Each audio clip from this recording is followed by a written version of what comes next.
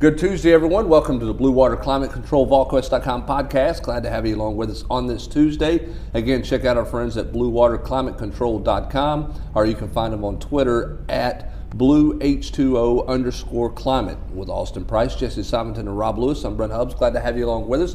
Several things to jump into in this Tuesday edition of the podcast. Of course, it's a dead period in recruiting. Can't be on the road. Prospects can't be on campus, so it's been pretty quiet there. We'll hit a couple of recruiting things a little bit later in the podcast. Certainly going to talk a lot of hoops in the podcast as well. But I want to dive into this idea and this thought process. The ACC has come out and endorsed the Big Ten's proposal for the one-time transfer. No questions asked. You can transfer one time, and you know you're eligible immediately and that type of thing. It's expected that other conferences will likely follow suit. So this measure at some point is going to pass. So on the surface of that, we've talked about it a little bit before, but as it moves closer to getting passed, you favor that move, not favor? You think it's complete free agency and total anarchy to college sports? What do you think is the after effects whenever this thing goes into play? I mean, I totally favor it. I mean, they're kids. I mean, it's been treated. I mean, the rule. I mean, I think it's archaic, personally. And maybe it's the fact that maybe you agree or see it the same way. Maybe it's because I have teenage kids that are getting ready to go to college. I mean, why shouldn't these guys be able to leave and go somewhere else? It just seems commonsensical to me. Well, I can see fans getting upset when, if a kid goes to a rival school. But if you go somewhere you don't like it and work out, why should you not be able to leave? And the ball's been rolling downhill. Oh, yeah. It's been coming. For a good little while now. And I think when the Big Ten was the first major conference to put out a year ago to put out their proposal that anyone could transfer within their conference, well, that immediately, if and when that passes, becomes a recruiting advantage that the ACC is like, well, we don't want to lose to that. So eventually that's going to trickle down to the SEC. I think it's good for the kids, and so I'm all for it. Yeah, I agree. I mean, I definitely think it's good for the kids, and I think it's smart on the conferences like the Pac-10, the Big 12, the Big 10 to push. Hey, let's do this one-time transfer. Then it's easy to sell in recruiting. Look, you come here, we're a great option for you. If not, you can automatically transfer. Yeah. You know what I'm saying? Like it, and then you get them there, and you hope that you sell yourself enough to keep them there. And how about the concept of, has anybody ever made a bad decision as an 18-year-old? Maybe. Perhaps. It's got to be whatever. I mean, it can't be on an individual conference deal. It's going to have to be an NCAA rule. There's no way you can just say individual conferences doing this or that, because they're just trying to put pressure on the NCAA right now. And they got the ACC to go with them, and I think they'll get other schools to go with them. And I think in light of the Mel Tucker story, which again, could it have been handled differently? If anybody's read the Sports Illustrated story, should he have gone to the donor meeting and talked about Buff for life and then 2 hours later taken the job? Probably not. But does anybody ultimately blame him for bettering his situation? No. I mean, Colorado people can be upset all they want to be, and I get that. That's part of fandom. Double your salary? And double the salary pool. Yeah. And he had just lost the guy he believed one of his best assistants because he couldn't financially match. Here's the unequivocal truth that we know is going to happen if and when this passes. Much like the early signing period, which many coaches advocated for and now can't stand, whatever happens with this rule, there's going to be snickering behind the scenes of, well, we should have done this. The coaches are always, I think, going to have an issue with it. But I think it's by time that the players, gain a little power and have a little agency or more agency in how their careers play out. Yeah, more control. But I think that you have to really, and again, how do you do this? How do you police the tampering? Because I think tampering, it already goes on now. Yes. But I think that when you open that Pandora's box, the tampering will be. Like, you recruited a kid, you finish second, he goes. He's running second team with somebody, and all of a sudden you're like, he's running third team, not playing ring. Hey, so and so is graduating. You'll be starting here in spring practice. Well, yeah, that's going to happen. But is that the worst thing? mean, it's not criminal. I mean, it's, it's just. Well, it's just one more thing to deal with. Well, but the idea that coaches aren't talking and continue to talk to guys now is, is crazy. I mean, look, when a guy goes into the transfer portal and he already knows where he's going to go to school, you don't think he's talked to that school before he goes into the transfer portal? And I really think I think it's probably worse in basketball. I mean, we're talking about football for the most part right now, but I mean, the way the grad transfer stuff has been happening in basketball lately, I think that's an unwritten story that nobody's gotten a hold of yet, is how much recruiting goes on for a guy like who's the kid at Kentucky right now, Sistema. I mean, he's not great, but I mean, like, everybody knew last year that he was going to be a grad transfer. Here's the thing, too, that I don't think a lot of folks realize. If you're the best damn track and field athlete in the country and you go to school X and decide, you know what, I'm done. I want to go to school Y. You can go up and go to school Y. There's no penalty for that. Right. You can just you can do it once. Right. Can't Same do it twice. in volleyball. Same in volleyball. Same in softball. So the rule same is in all. there. It is literally only for 4 sports. I think it's really only for baseball, basketball, football, and then it's like a weird one. It might be wrestling, or it's like there's one weird one that you can't do the transfer for. But every other D1 sport, if you're the best at that sport and you're recruited, now again, no, those recruitment, they're not making those signatures on national television. I get there's a bit of a disconnect there, but they're allowed to up and leave. Why should a football player or a basketball player or a baseball player be any different? They shouldn't be. I mean, and they're kids. I mean, because they're on TV and because they're. I mean, it's ice hockey, by the way. Ice hockey. I knew it was a weird one. Hockey. I knew it was a weird one. It's the one that you cannot transfer and be eligible immediately. I knew it was. Sean Painter, shout out on the ice hockey. So there you go. You got hockey, you got football, you got men's basketball, and you got women's basketball, and you got baseball. Frozen so Four. That's what you're doing. So let me ask it this way then. And the reason I brought this topic up, if this is coming down the pike sooner rather than later, and you're the NCAA, how do you handle transfers on the front end before the rule goes into place? The Cade Mazes of the world. If you think this rule's got a chance to be in place in the next year, does it change the NCAA stance? Do they rubber stamp transfers more so? That's a good question. Over the next year, because everybody knows, hey, the inevitable is going to happen anyway. I mean, do they do that? Don't you think they look silly if they don't?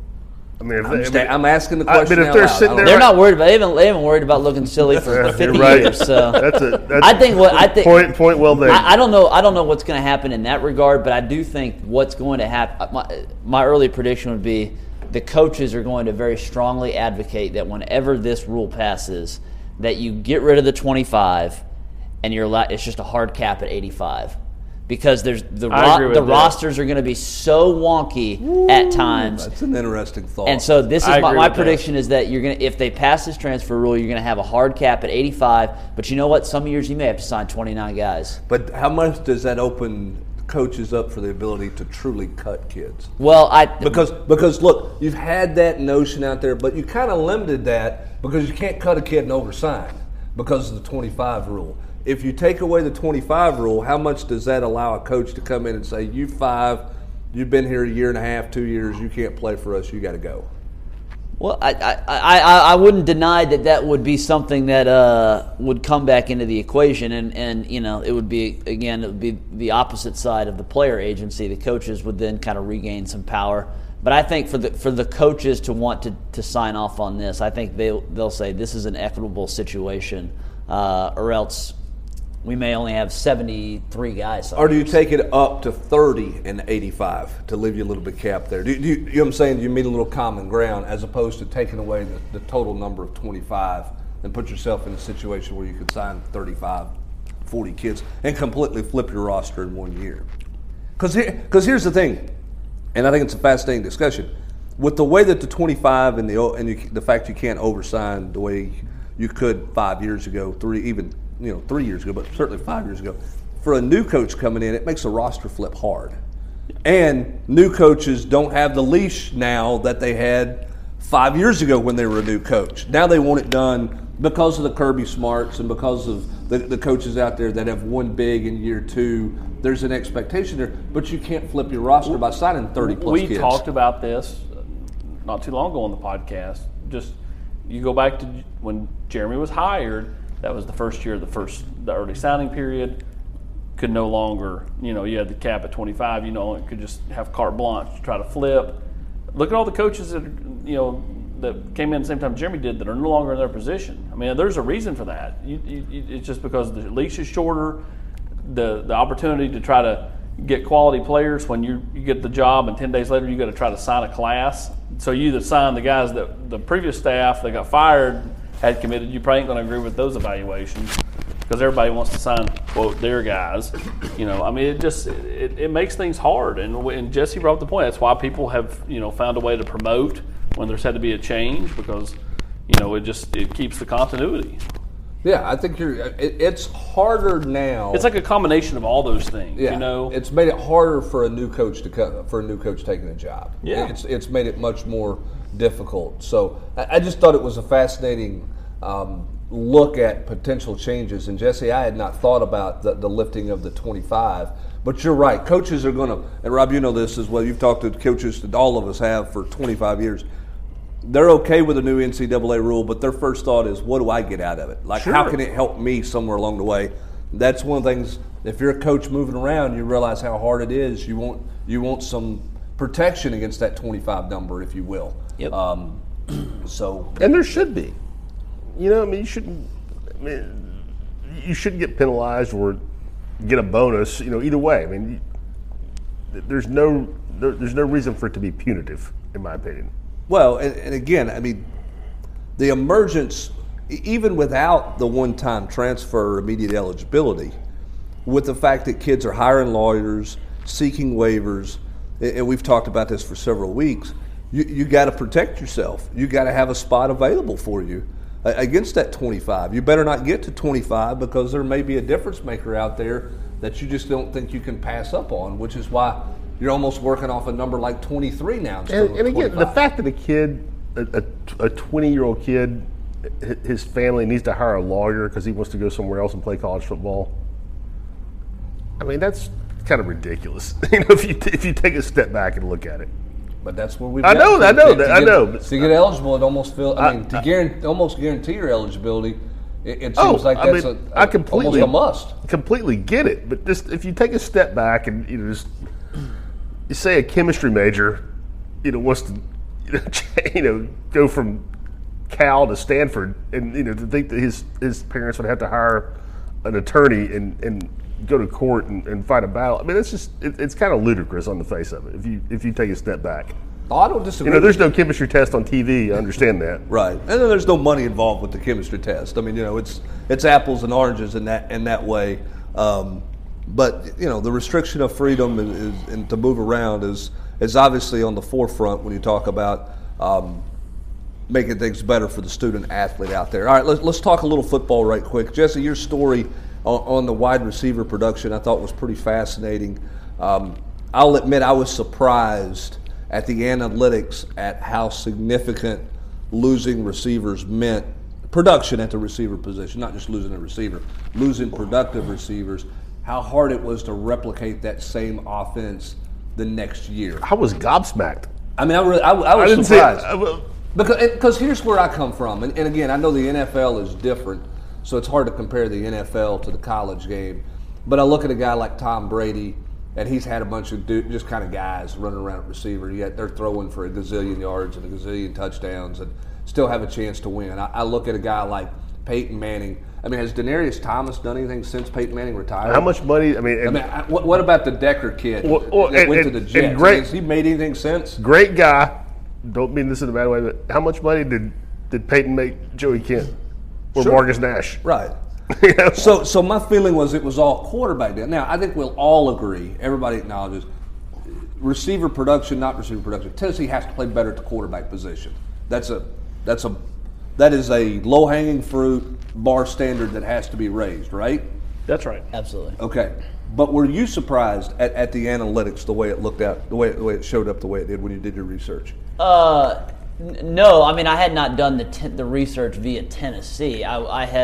This is something that had been on my mind because I had followed it the last couple seasons. Conley's been kind of tracking this as he has looked at the data, where ultimately wide receiver production, returning wide receiver production, and a returning quarterback basically weighs equally. It basically weighs to about 32% when you break down the returning production for each. So the fact that Tennessee lost such a significant amount, how did that rate historically with the last 10 years of Tennessee? Well, it's second most in a decade, and I think the group that Tennessee lost, we'll see how they perform in the NFL, but is not too dissimilar from what happened in 2012. Now, obviously, the difference is Bray also left. Garantano comes back. Can Tennessee, and that's the thesis of the piece. I understand that some people raise some like, well, what about a different coordinator or a different? Obviously, there's variables, sure, in the equation, and some of those seasons, nothing is absolute. Yeah, nothing's absolute, and people raised legitimate questions, or like one of the years, technically Pig Howard came back, but he got kicked off the team pretty early, but he still counts as part of that receiving production. But how did that hit when they didn't perform as well, or what have you?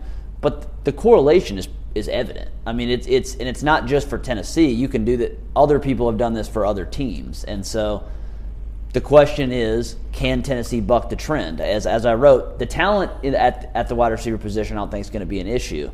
But I also think people just automatically saying, and this was a thing raised in multiple threads yesterday, well, D'Angelo Gibbs has been on campus. He's been catching passes. Brandon Johnson has a familiarity. He's been catching passes. Brandon Johnson has caught some passes. I put it in one of the threads. He caught 16 in his big season where he had 32 catches. 16 of those receptions were from JG. But just because some guys have been on campus, even a guy like Cedric Tillman, it's what have you done on the field? That's how this stat matters.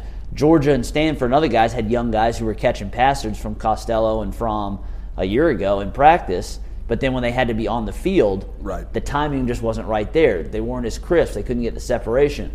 So the question is, can Tennessee buck that trend? Yeah, I was really intrigued by the piece. I was like Rob. I was surprised it was weighted equally the way it was, quarterback and wide receiver. I knew the two went hand in hand. Don't get me wrong. I'm not naive enough to but say you thought that they there was don't more go. importance on the I thought the quarterback would be more. Way more. And I thought offensive line would be a bigger deal. Sacks, and the offensive line is growing. The rushing yards is actually the least. It's at like 6%. Like basically returning running backs in the way that the historical data has measured out doesn't really matter. But like Florida, for instance, they made a big jump offensively because they returned all those receivers. They returned Kyle Pitts.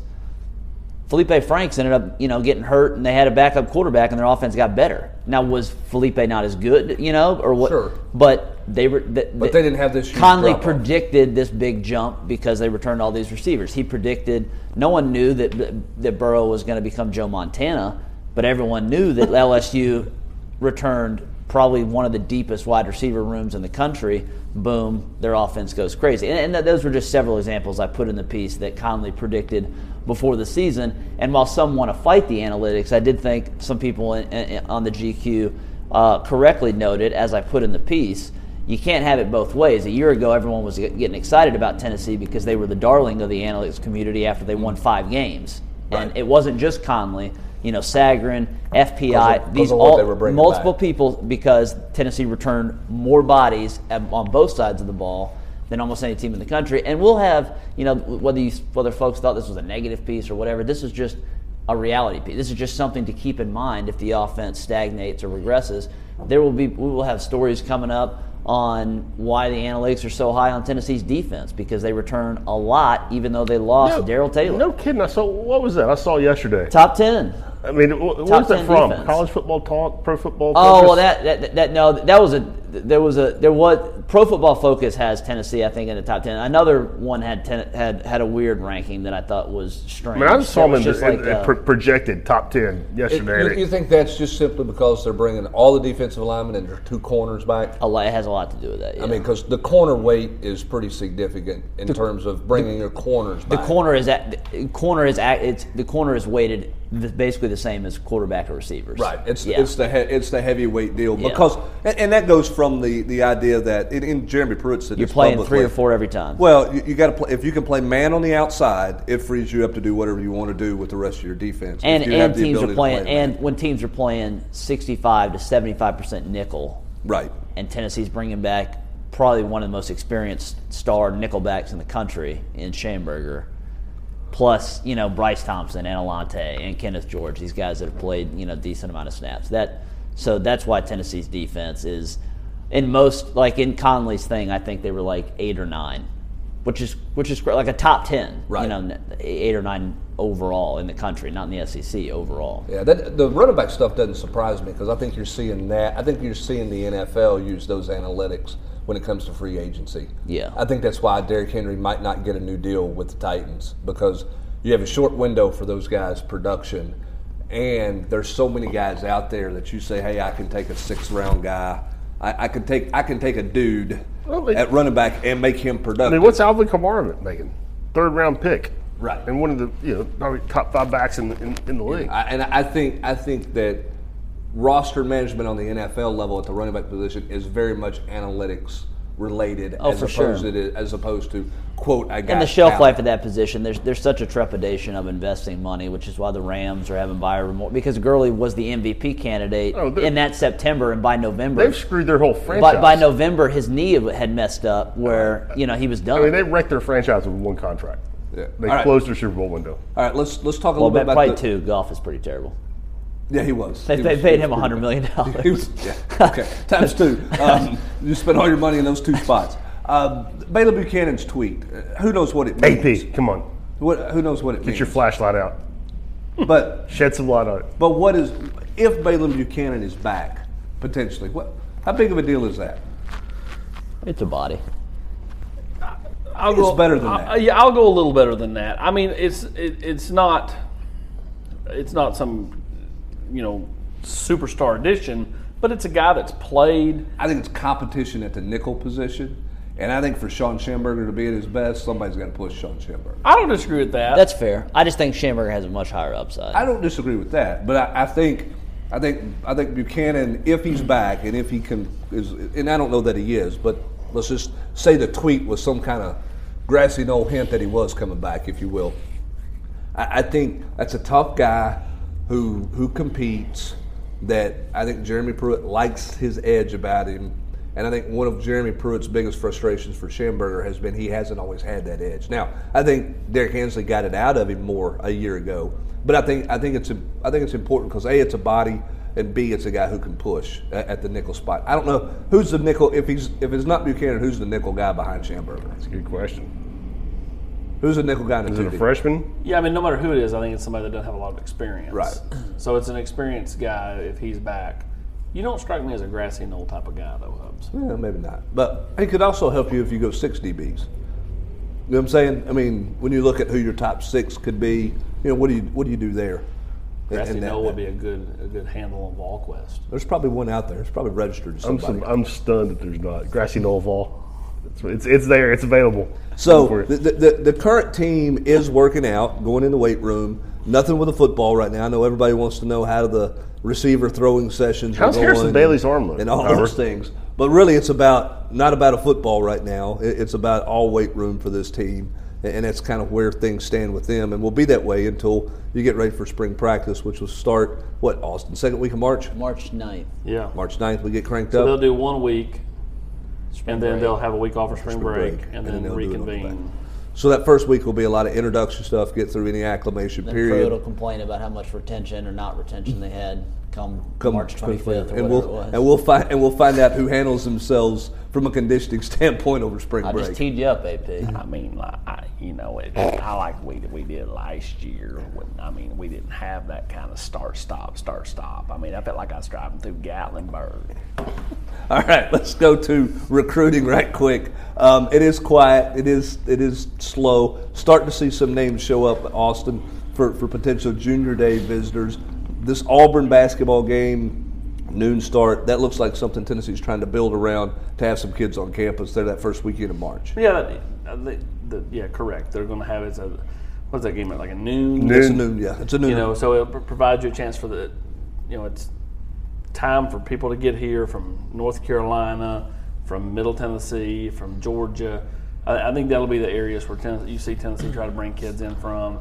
I would venture to say they'll try to see if they can get Travion Henderson down here that day. But I think specifically Tennessee kids, Georgia kids, North Carolina kids will be the ones that Tennessee's trying to push to get here that first week. And that's when we might get the formal announcement that Shelton Felt and Jimmy Brumbaugh are on Tennessee's staff. Maybe they announce it, but they will be introduced, I'm sure. I thought Mel Tucker announced that. I think Mel Tucker did announce where Jimmy Brumbaugh was. He took care of that at his little meeting there in Colorado before he. Hey, last one, turn out the lights because I'm not coming back. Meeting that he had before he took the job at Mississippi State. So we'll start to get a sense of some names. Obviously, Tennessee's out there. They've offered a few more kids. They offered a quarterback in California. Plays for Clawson, which makes the quarterback board, a little bit interesting. Kind of where are they in 21? You kind of thought Christian Veloudou was climbing up that list, and I think he has moved up that list some. But they're still offering other guys, so I don't know that they've settled in on who kind of is their number one wish guy. I know they like May, but I'm not on the May camp. I just don't think that's going to happen. But I know that that's one that they're still having conversations with. But it looks like there's some fluidity to that board, even though that's a board that comes clean pretty quick with guys committing early, right? Yeah, I mean a lot of the big time guys are off the board. I mean, Vandergrift's off the board, May's off the board. Who's the kid from Texas going to Texas A&M? Stowers, he's off the board. Caleb Williams is the biggest name out there, but I mean Tennessee's got no traction there. They can't get him to campus. So I mean, I don't know why you wouldn't look at Christian as, to me, he would be my number one guy. But I mean, yeah, you have to until he's in the boat. You have to continue to recruit other guys. Right. I mean, the same thing with in 2022 class with Ty Simpson.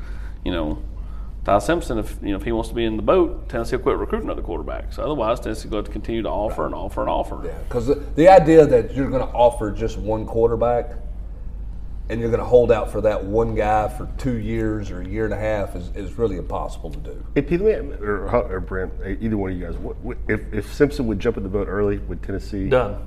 Would they not take a kid in 21?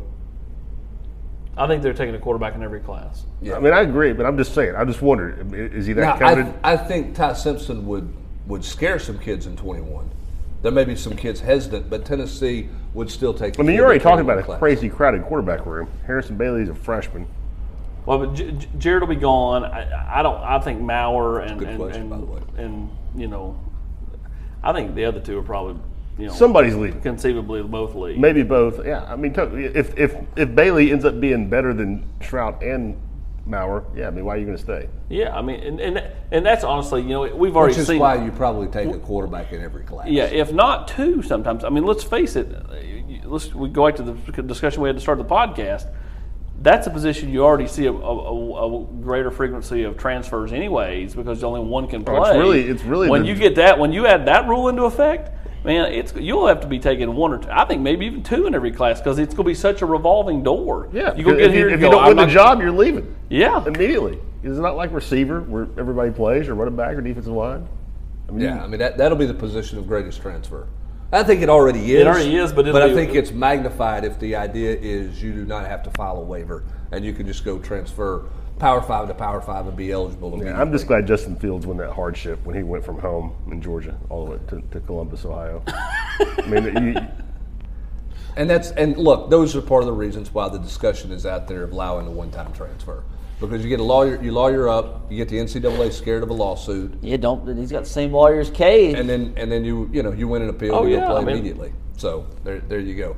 More on recruiting moving forward in the next couple of weeks as we get an idea. The next week or so, we get a better idea of who's coming for unofficials, who's not coming for an unofficial, and who's on the junior board, who's coming for spring practice, and all those things. It'll be a hectic month of March in terms of guys visiting campus. Nothing new on Zach Evans. I know Instagram, he put out some picture with some Ole Miss gear, but all of that remains status quo at this point. Going to visit to Florida, and then we'll see what happens. And then we'll see what happens after that. So mid-March, and depending on what happens with him, to me, will depend on, will determine a little bit of what happens with Chase Hayden. I think Chase will visit Tennessee at some point this spring. He will be they'll be one of the stops on his tour of schools. So I mean, what happens with Zach Evans? What happens with anybody else in that room, whether it's Tim Jordan or whoever? To me, determines whether Chase Hayden ends up at Tennessee or not. Yeah, as a possibility or not a possibility. That'll be determined over the course of probably the next 6 weeks or so. Hey, this crazy weather we're having, by the way, Rob Lewis is a big fan of it. It's 75 one day, it's 40 and rainy the next day. You want to turn your air conditioner on one day, you want to turn your heat on the next day. Don't forget to make sure that all your system is in great shape. That's why you need to call our friends at Blue Water Climate Control at 865-299-2290. 865-299-2290 is the way to reach them. They'll come out, they can give you a $79 safety inspection, they can give you a tune-up on your furnace, they can give you a tune-up on your air conditioner, everything you need to get you ready for the crazy spring that will feature snowflakes and snow flurries and snow showers in the month of March. I guarantee it. That's the way it is in East Tennessee. So you want to make sure your system is in great shape. So to do that, give our friends a call at Blue Water Climate Control. Be sure and give them a call and check them out. Again, if they give you a tune-up and you have an issue after the tune-up during the month of March, they're going to give you a discounted rate on that. So call them and get all the details you need or visit them online at bluewaterclimatecontrol.com. All right, Rob Lewis. Swimming, speaking of blue waters, the Tennessee basketball team swimming in the deep waters here to close out this basketball season. I don't understand the SEC. I can't figure it out. Auburn looks good. Then Auburn goes and gets manhandled against Missouri. Gozo. You Gozo. Yeah, I mean, that's a classic Conzo win late in the year after a disappointing year. To get the 4-8. Just that's a classic win. Seems like Kentucky's surging a bit. Maybe a little bit of reality for LSU that they can't win every one-possession game as they have all year long. But for Tennessee, blown opportunity against South Carolina. Big one. Must win against Vanderbilt at home tonight. Got to get that. Can't blow another one of those. Cannot blow a home game, in my opinion, down the stretch. Got to win at home. I mean, I don't say blow because you're not going to be favored in a couple of those games, but I think you got to win at home, right? I mean, I thought this, going back, we talked about it last week. You can't lose another home game. I think after what happened at South Carolina, I guess they're not technically out of the NCAA tournament right now, but I mean, any hope they have, it's on life support. I mean, I really feel like they have to go 5-1, which would put you at 19-12, and that would mean you beat Auburn or you beat Auburn twice or beat Kentucky on the road, which I just don't think this team can do that. I mean, if you go 4-2, 18-12, going to Nashville, I mean, what do you think, Hubbard? I think you got to be playing Saturday afternoon. I think you got to be in the semis to have a chance. I think I think if you're at that record, if you finish 18 and what would that be, 14? Yeah, something like that. 18-13. 18-13. I think you got to play into the weekend. You got to win Thursday, Friday. I think you do. Which means you beat somebody pretty good Friday. Because the problem is you get no RPI help in your league. Well, they got no good wins. Right. They got no good nothing. wins. You got nothing that's helping you. I mean, if they go 4-2 to finish, they would have beaten Auburn and or Kentucky. But that's one win out of 33 games. And it's not awesome. Yeah, it's not enough. I don't think. That's why I think you've got to be a team that gets into the weekend that everybody's saying, yeah, hey, I mean, putting it all together. I think the more realistic discussion is, do they make the NIT?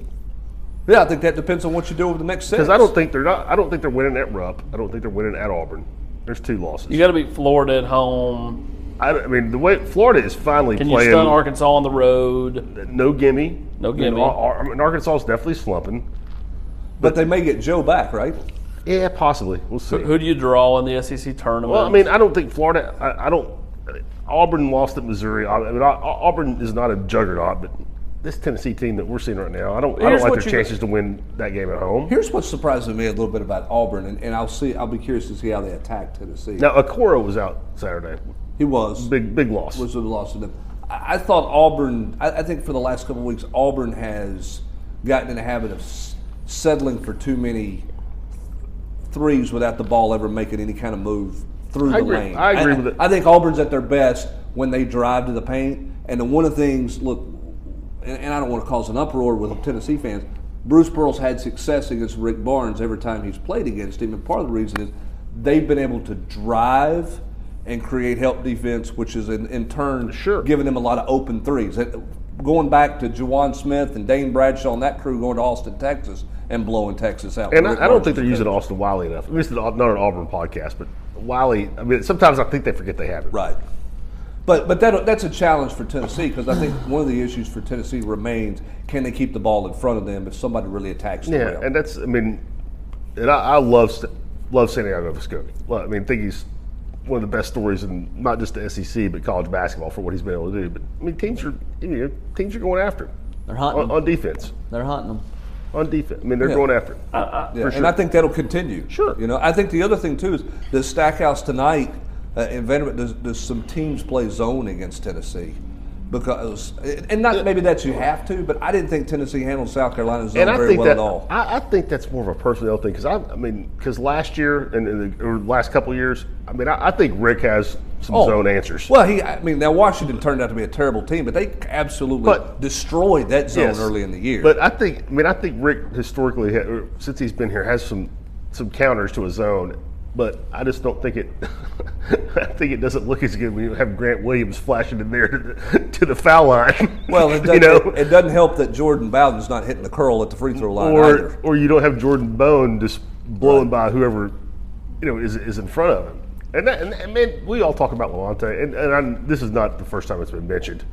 But if Jordan Bone was on this team, I don't think we're talking about struggling to make the SEC tournament, even with Lamonte's injury.